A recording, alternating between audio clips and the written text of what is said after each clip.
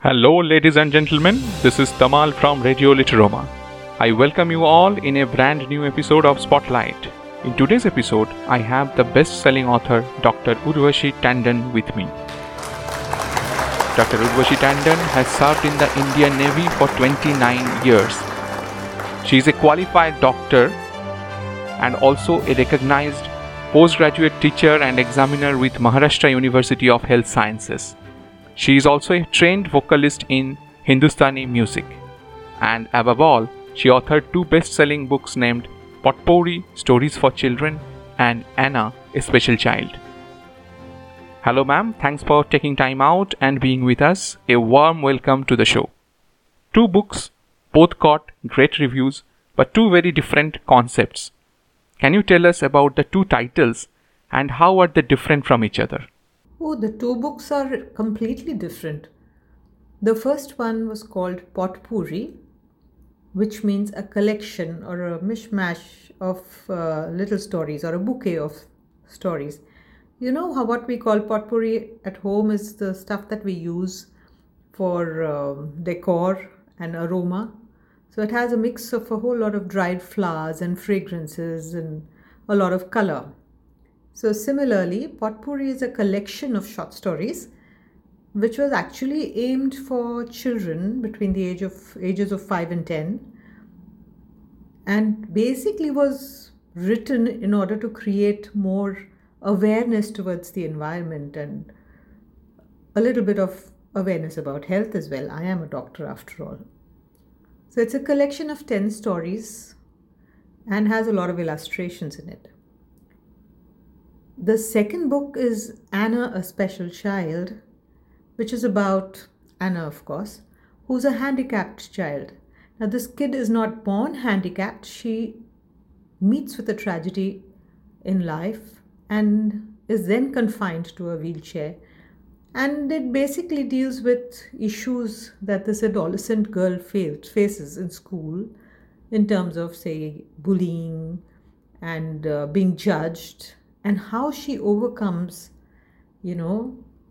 all these little hurdles and is accepted amongst her friends, her teachers, and how her entire family supports her. So both these books are entirely different. Wow, this is really interesting. Before we take the discussion further, why don't you narrate a story for our readers? Also, as we have a lot of young listeners across the world, please let us know the skin-deep explanation of the story as well. I'll narrate Anna and Buzz the Bee for you. Little Anna sat in a lovely garden near her house, feeling very sad and lonely. All her friends from second grade had left for their vacations and there was no one to play with. While she sat brooding, a little fairy appeared and asked Anna why she was so gloomy. "I have no friends to play with," replied Anna. "Is that all?" asked the fairy. "Would you like some adventure?" she asked. Anna was thrilled. The fairy swung her magic wand and lo and behold, Anna was shrunk to a tiny size. She was as big as an ant as she saw nearby. She found the grass very tall and had to struggle to find her way about. Suddenly, she heard a loud noise and tried to find out where it was coming from. She found a big honey bee who was flitting about nearby, and the noise was coming from his wings. The bee noticed this tiny girl and was amazed. "Who are you?" he asked Anna. "I haven't seen you here before." "I am Anna and I live nearby. I come to this park every day, but I have never noticed you," she replied. "What is your name?" asked Anna. "I am Buzz," said the bee. "Would you like to be my friend?" asked Anna. Buzz was delighted. No one had ever given him so much as a second thought before. He promptly agreed and offered to take Anna for a ride on his back. was thrilled. She had never ridden a bee before. She climbed onto Buzz's back and off they went. Whee! Buzz flitted from one flower to the other, sipping nectar, and Anna was amazed at all the bright colors that she could now see magnified: red, blue, yellow, purple, orange, pink, and white. Every little detail, like the veins on the leaves, the pollen on the stamen, etc., was noticeable, and the fragrance from the roses and jasmines was very heady. She was awestruck at all the beauty around her. Buzz went about his business while Anna enjoyed the wind in her hair till Buzz decided to invite her to his home. Anna was having such a good time that she promptly agreed. Higher and higher they went towards the top of a tree. The leaves were very large and the ground seemed miles away. There was a deafening noise as they soared higher, and Anna noticed several bees like Buzz making a lot of noise around a giant beehive. It was like a large palace with several chambers. Unlike on the outside, it was surprisingly quiet inside the beehive, as every bee went about his business quietly. Anna was taken to meet the queen bee. She was this big, majestic creature, sitting on a velvet cushion, and several other bees hovered around her, attending to all her needs. She was surprised to see Anna, but was very gracious and welcomed her to their home. Anna was treated to some homemade honey, which was the tastiest honey that she had ever had. She had as much of it as she could until she felt her stomach would burst. Buzz even showed her how the honey was made. After having her fill, Anna realized she was sticky all over, having smeared the honey over herself. As the evening drew on, Anna grew tired, and it was time to head back home. She thanked the queen bee and said goodbye to all the new friends that she had made. Then she climbed onto Buzz's back so he could take her back to where he had found her. Anna thanked Buzz for a fabulous day, and they promised to meet at the same spot every day. When Buzz flew away, Anna was wondering how she would find her way home through the tall grass. Just then the fairy appeared. She was very pleased to see a tired but happy little girl in place of the sad girl she had seen earlier. Anna thanked her for helping her make new friends, noticing such beauty around her, and for having the time of her life. The fairy once again waved her magic wand, and poof! Anna grew back to her normal size and returned home, hopping and skipping all the way. Now let's see what it is that we noticed and learnt from the story of Anna and Buzz the Bee. Anna was feeling sad and depressed. She was lonely. She had no friends to play with. And this mood of hers changed completely after she met her fairy god, that little fairy, who shrunk her in size, and she met Buzz, whom she had obviously must have seen him around earlier but had never noticed him because he was such a tiny creature, and we are all so scared of bees we run away. But the point is that when her size was shrunk and she could relate and talk and see this insect, she realized that the bee was not a frightening creature. He was actually very friendly. So, if we change our perspective and the way we look at things, we might notice something nice about what would otherwise be frightening or worrying for us. She also noticed that there was so much of vibrant color around her, and that the flowers were so beautiful. They might be very tiny otherwise, and she probably never looked at them when she went to play with her friends. But now she gave them attention, and she realized they were so pretty, they were smelled so good, and she noticed every little detail. She also made friends when she realized that all these bees worked together, they lived together, they worked pretty hard, they worked very hard, and they lived for each other. They collectively made honey, they looked after the queen bee, so they were sharing and caring with the community that was around them. And they were willing to share their honey with Anna, so she really had a very good time. So it's nice to care for someone, it is nice to share with someone, it is nice to appreciate all the good things that are around us. See, after her adventure, when she came back, she was worried, but she was a happy child. She was worried about how she would get home, so she was very relieved when the fairy appeared again and brought her back to her original size. But she knew when she went back home, hopping and skipping, she knew that she would come back the next day and she would say hello to Buzz again, probably, because this time she knew she had made a good friend. So we must realize that we need not be sad. There's always something to cheer us up if we just change our way of thinking and looking at things. And we must appreciate all the beautiful things around us. There's so many that God has created.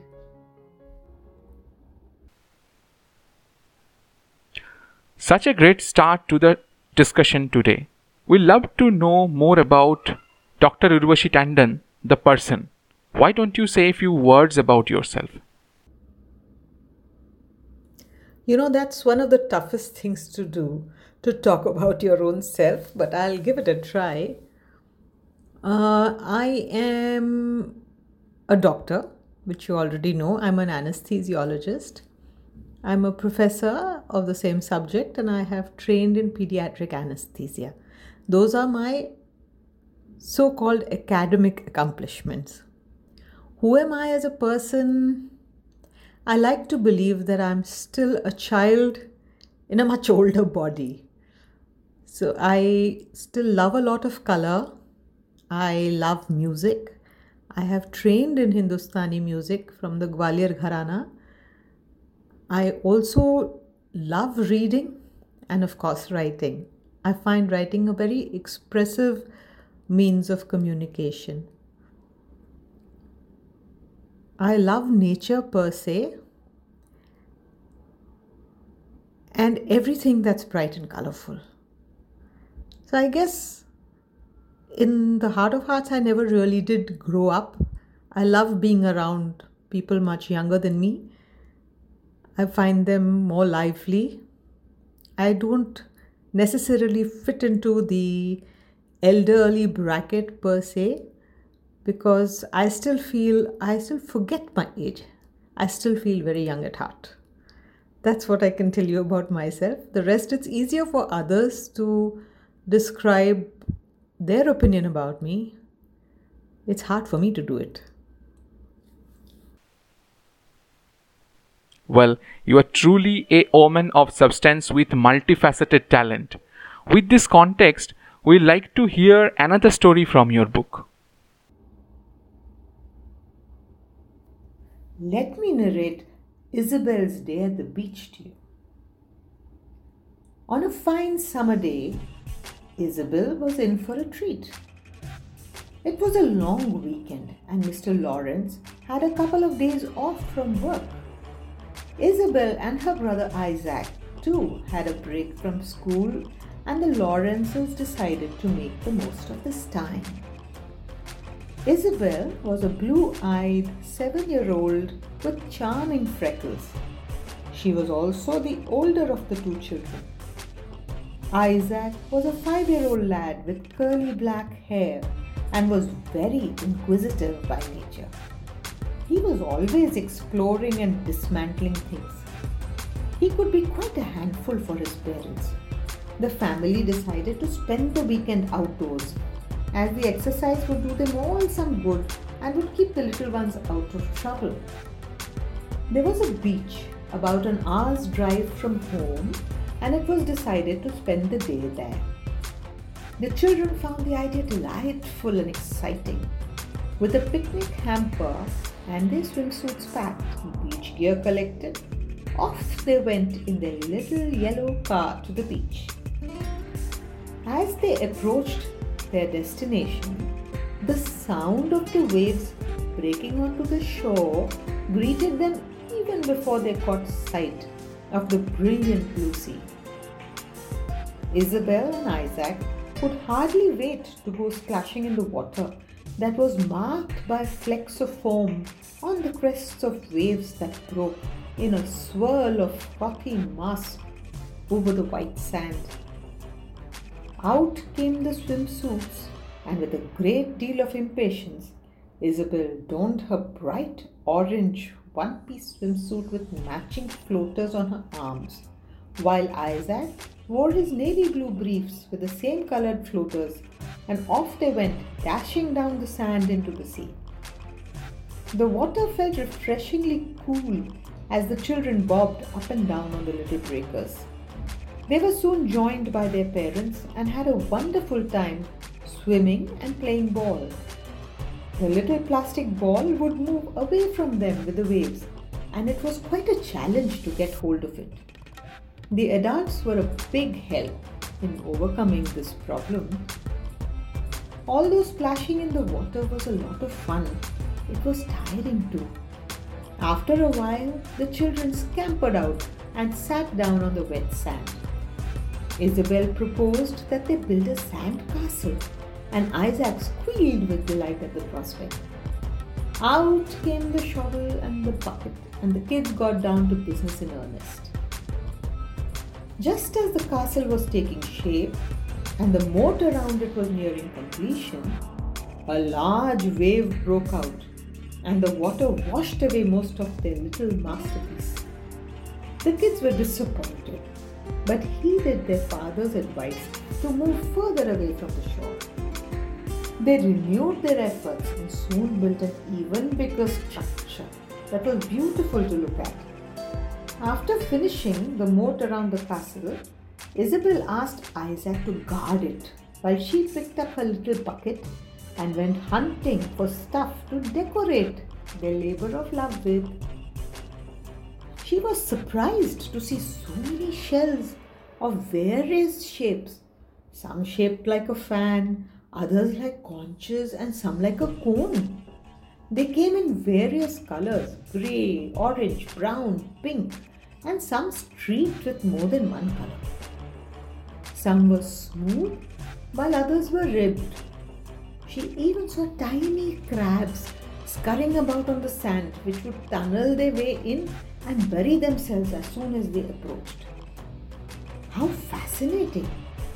She added some seaweed and starfish skeletons to her prized collection and trudged back to where Isaac was waiting. Isabel offloaded her treasure with great flourish, and brother and sister set about decorating their castle. A vine of seaweed was draped around the bottom of the castle, and some of it was fashioned to form a flag atop the same. The various little pebbles were used to form a pathway across the moat, while the rest of the shells and starfish decorated the walls of the castle. It made for a nice and colorful picture, and they showed it with great pride to their parents, who admired the pretty outcome as much as the happy faces of the children. Isabel recounted how she chased the crabs around and told them about the many wonderful sights she saw. Surprisingly, she had never noticed those on her earlier visits to the beach. Listening to her narrate with wonder and amazement, Mr. Lawrence asked her what she thought the shells she had collected were. She had no idea. It was then that she learnt from her father that those shells had at some time housed living creatures.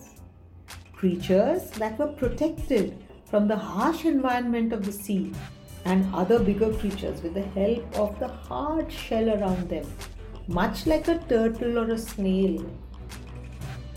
Her eyes opened wide when she realized how much more there was to a beach than just water and sand. There was a completely different ecosystem, and it was fascinating to learn about it. The family ate their picnic lunch and lounged about on the beach towels, watching the seagulls nearby. The sound of the waves lulled the kids to sleep, and Isabel, as expected, dreamt of sea creatures. She dreamt that she was a mermaid who lived at the bottom of the sea and had all sorts of exciting adventures. There were remnants of a shipwreck and colorful corals on the seabed close to where she lived. As she swam around the bottom of the sea, singing in a high-pitched voice, she passed various fishes of different sizes and colors. She also saw several creatures living in colorful shells, just like the ones she had gathered. All too soon, she heard someone calling her name from a great distance. Isabel, Isabel. She began to swim towards the surface of the water, and suddenly it was bright as day. She woke up to find her mother calling out to her as it was time to head back home. From here started a new journey in Isabel's life of more awareness of the little things around her and a desire to learn more about marine creatures. She vowed to find whatever books she could in her school library on the subject and read them so that she could educate herself as well as her friends. Oh wow, Potpourri seems to be a book full with inspirational stories. We would like to know what was your inspiration behind writing such an inspirational book titled Potpourri? I used to write articles and blogs for a women's magazine called Ishi. And I realized that every time I wrote something on travelogues or articles based on spirituality, I had a fair number of readers. But if I touched the topic of environment, or for example, how plastic cups or coffee cups were damaging actually, I realized that the number of readers dropped. And this, to my mind, came as a result of the kind of lifestyles we lead. We lead such a fast-paced life that it is easier to pick things off the shelf without really wondering or bothering to think of what the contents of a particular item may be. How many chemicals are there in it? What is it exactly doing? How do we dispose it of? Nothing. We don't give a thought to how our habits affect nature per se. And it also meant that to people who lead this kind of a life are interested in articles like travelogues because it gives them ideas of places to visit as a break from the fast-paced, stressful life that they normally lead. Nobody wants to read about the environment. They're all aware. People are educated. They know. So they don't want anyone telling them. They don't have the time to revisit those issues because they have to get on with their lives. So what was the solution to this problem? That's when I thought that it is best to start young. Best to start young at an age where children are amenable, impressionable, and open. And maybe when they imbibe, or become more aware of how things could damage the environment or what they could do to help improve it, maybe they would be able to teach their parents. So that is how Potpourri actually came about. Now that we know the inspiration, we would like to know more about your book Potpourri from a content standpoint. Ma'am, Please tell us about the same. Potpourri, being my first book, is very close to my heart.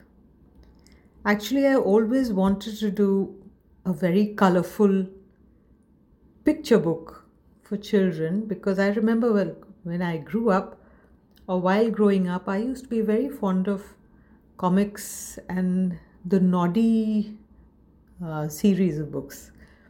So I always was fascinated with, like I said, color. I wanted a lot of pictures, and I also wanted the book to convey a message in a manner that was not a lesson or a moral, so to say, but a message that would get conveyed in the form of a story. And I find little children very amenable to and very open to change and to imbibing things. We all know that young children learn from their parents and the teachers and the surroundings that they are in.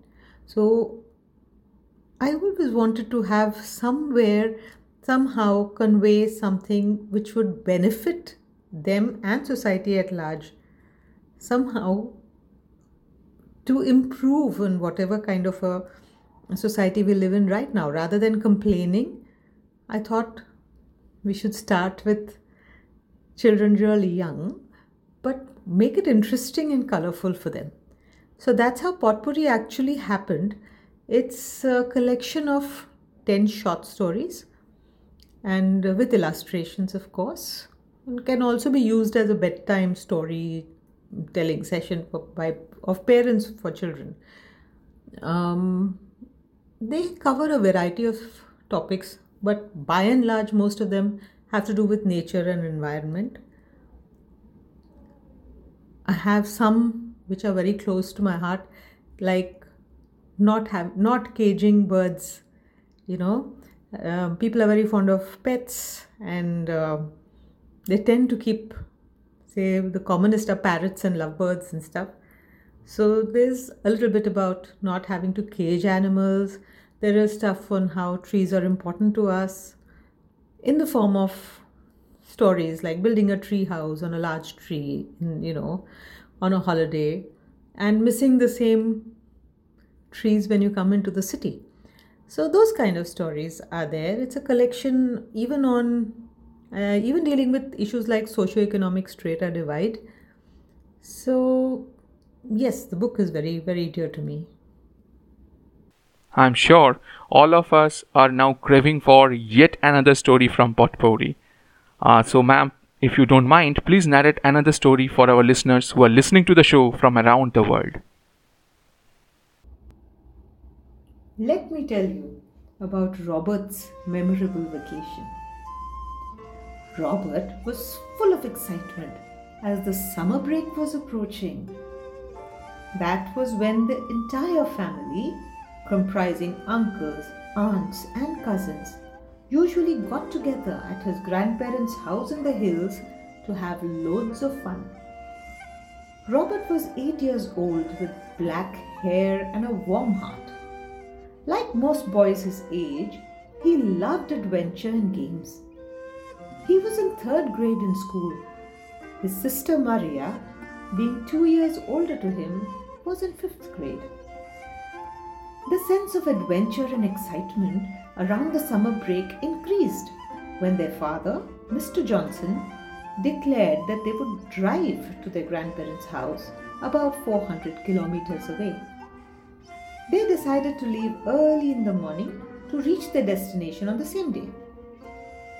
Mrs. Johnson got to planning and packing clothes and necessary knickknacks, while Mr. Johnson took the car to the garage to get it ready for the long drive. Finally, the day arrived when the family of 4 set out at 6 a.m. They were carrying their favorite board games along with gifts for their cousins. The thought of playing with everyone had Robert singing merrily in the back of the car. It was 5:30 p.m. when the tired but happy foursome finally drove into the Senior Johnson's driveway. It was a charming 2-storied house with a blue picket fence and a lot of trees around. A small lawn out front was surrounded by colorful flowering shrubs. What a warm welcome they received.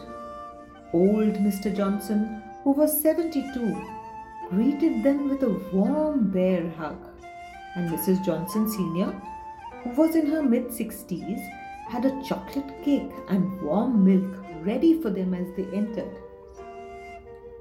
The elderly couple's German shepherd, Maxim, came running, wagging his tail, expressing delight. On seeing who it was, he jumped on them and started licking their faces. After the initial excitement had ebbed a little, the kids had a wash and an early supper before they retired for the night. There was another exciting day ahead as their cousins were arriving the following morning. But first, they needed to catch up on their sleep. Robert woke up in the morning to the sounds of birds chirping. It was a strange feeling to experience the sounds of nature instead of the noisy city traffic. The young lad tiptoed to the veranda in his pajamas to try and catch a glimpse of these birds. He was fascinated with the antics of the squirrels prancing about. He could have spent hours watching them, but was distracted when he heard more people arrive at the house. He ran downstairs to meet his cousins. The 3 boys and 2 girls, all between the age of 5 and 13, made a merry group. There was a lot to talk about.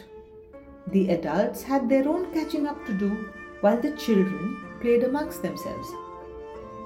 They played outdoors for most part the day, as they rarely got to see so much greenery in the cities.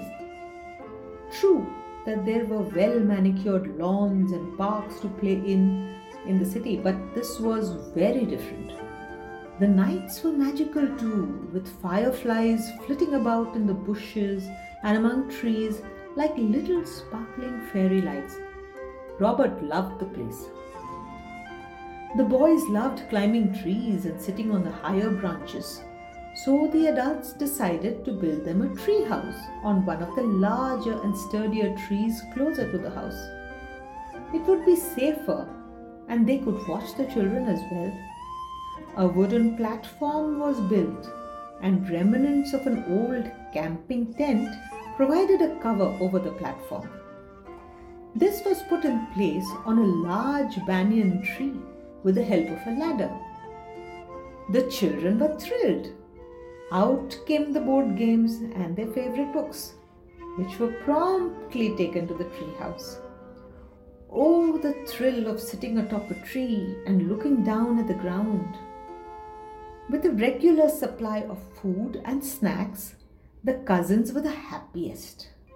They received several visitors in the form of inquisitive squirrels and birds. However, they were lucky not to encounter any monkeys. As all good things come to an end, soon it was time for them to go back to their homes. Robert was not happy at the thought of leaving his grandparents, whom he loved so much. Neither did he want to leave the lovely house, nor his favorite perch on the banyan tree. He was quiet on the drive back home. It was rather unusual, so his parents asked him what was bothering him. He asked why he could not carry the tree house with him back home. Mr. Johnson smiled and asked him where he would put it, as there were no large trees near their house. They lived in a housing society full of buildings.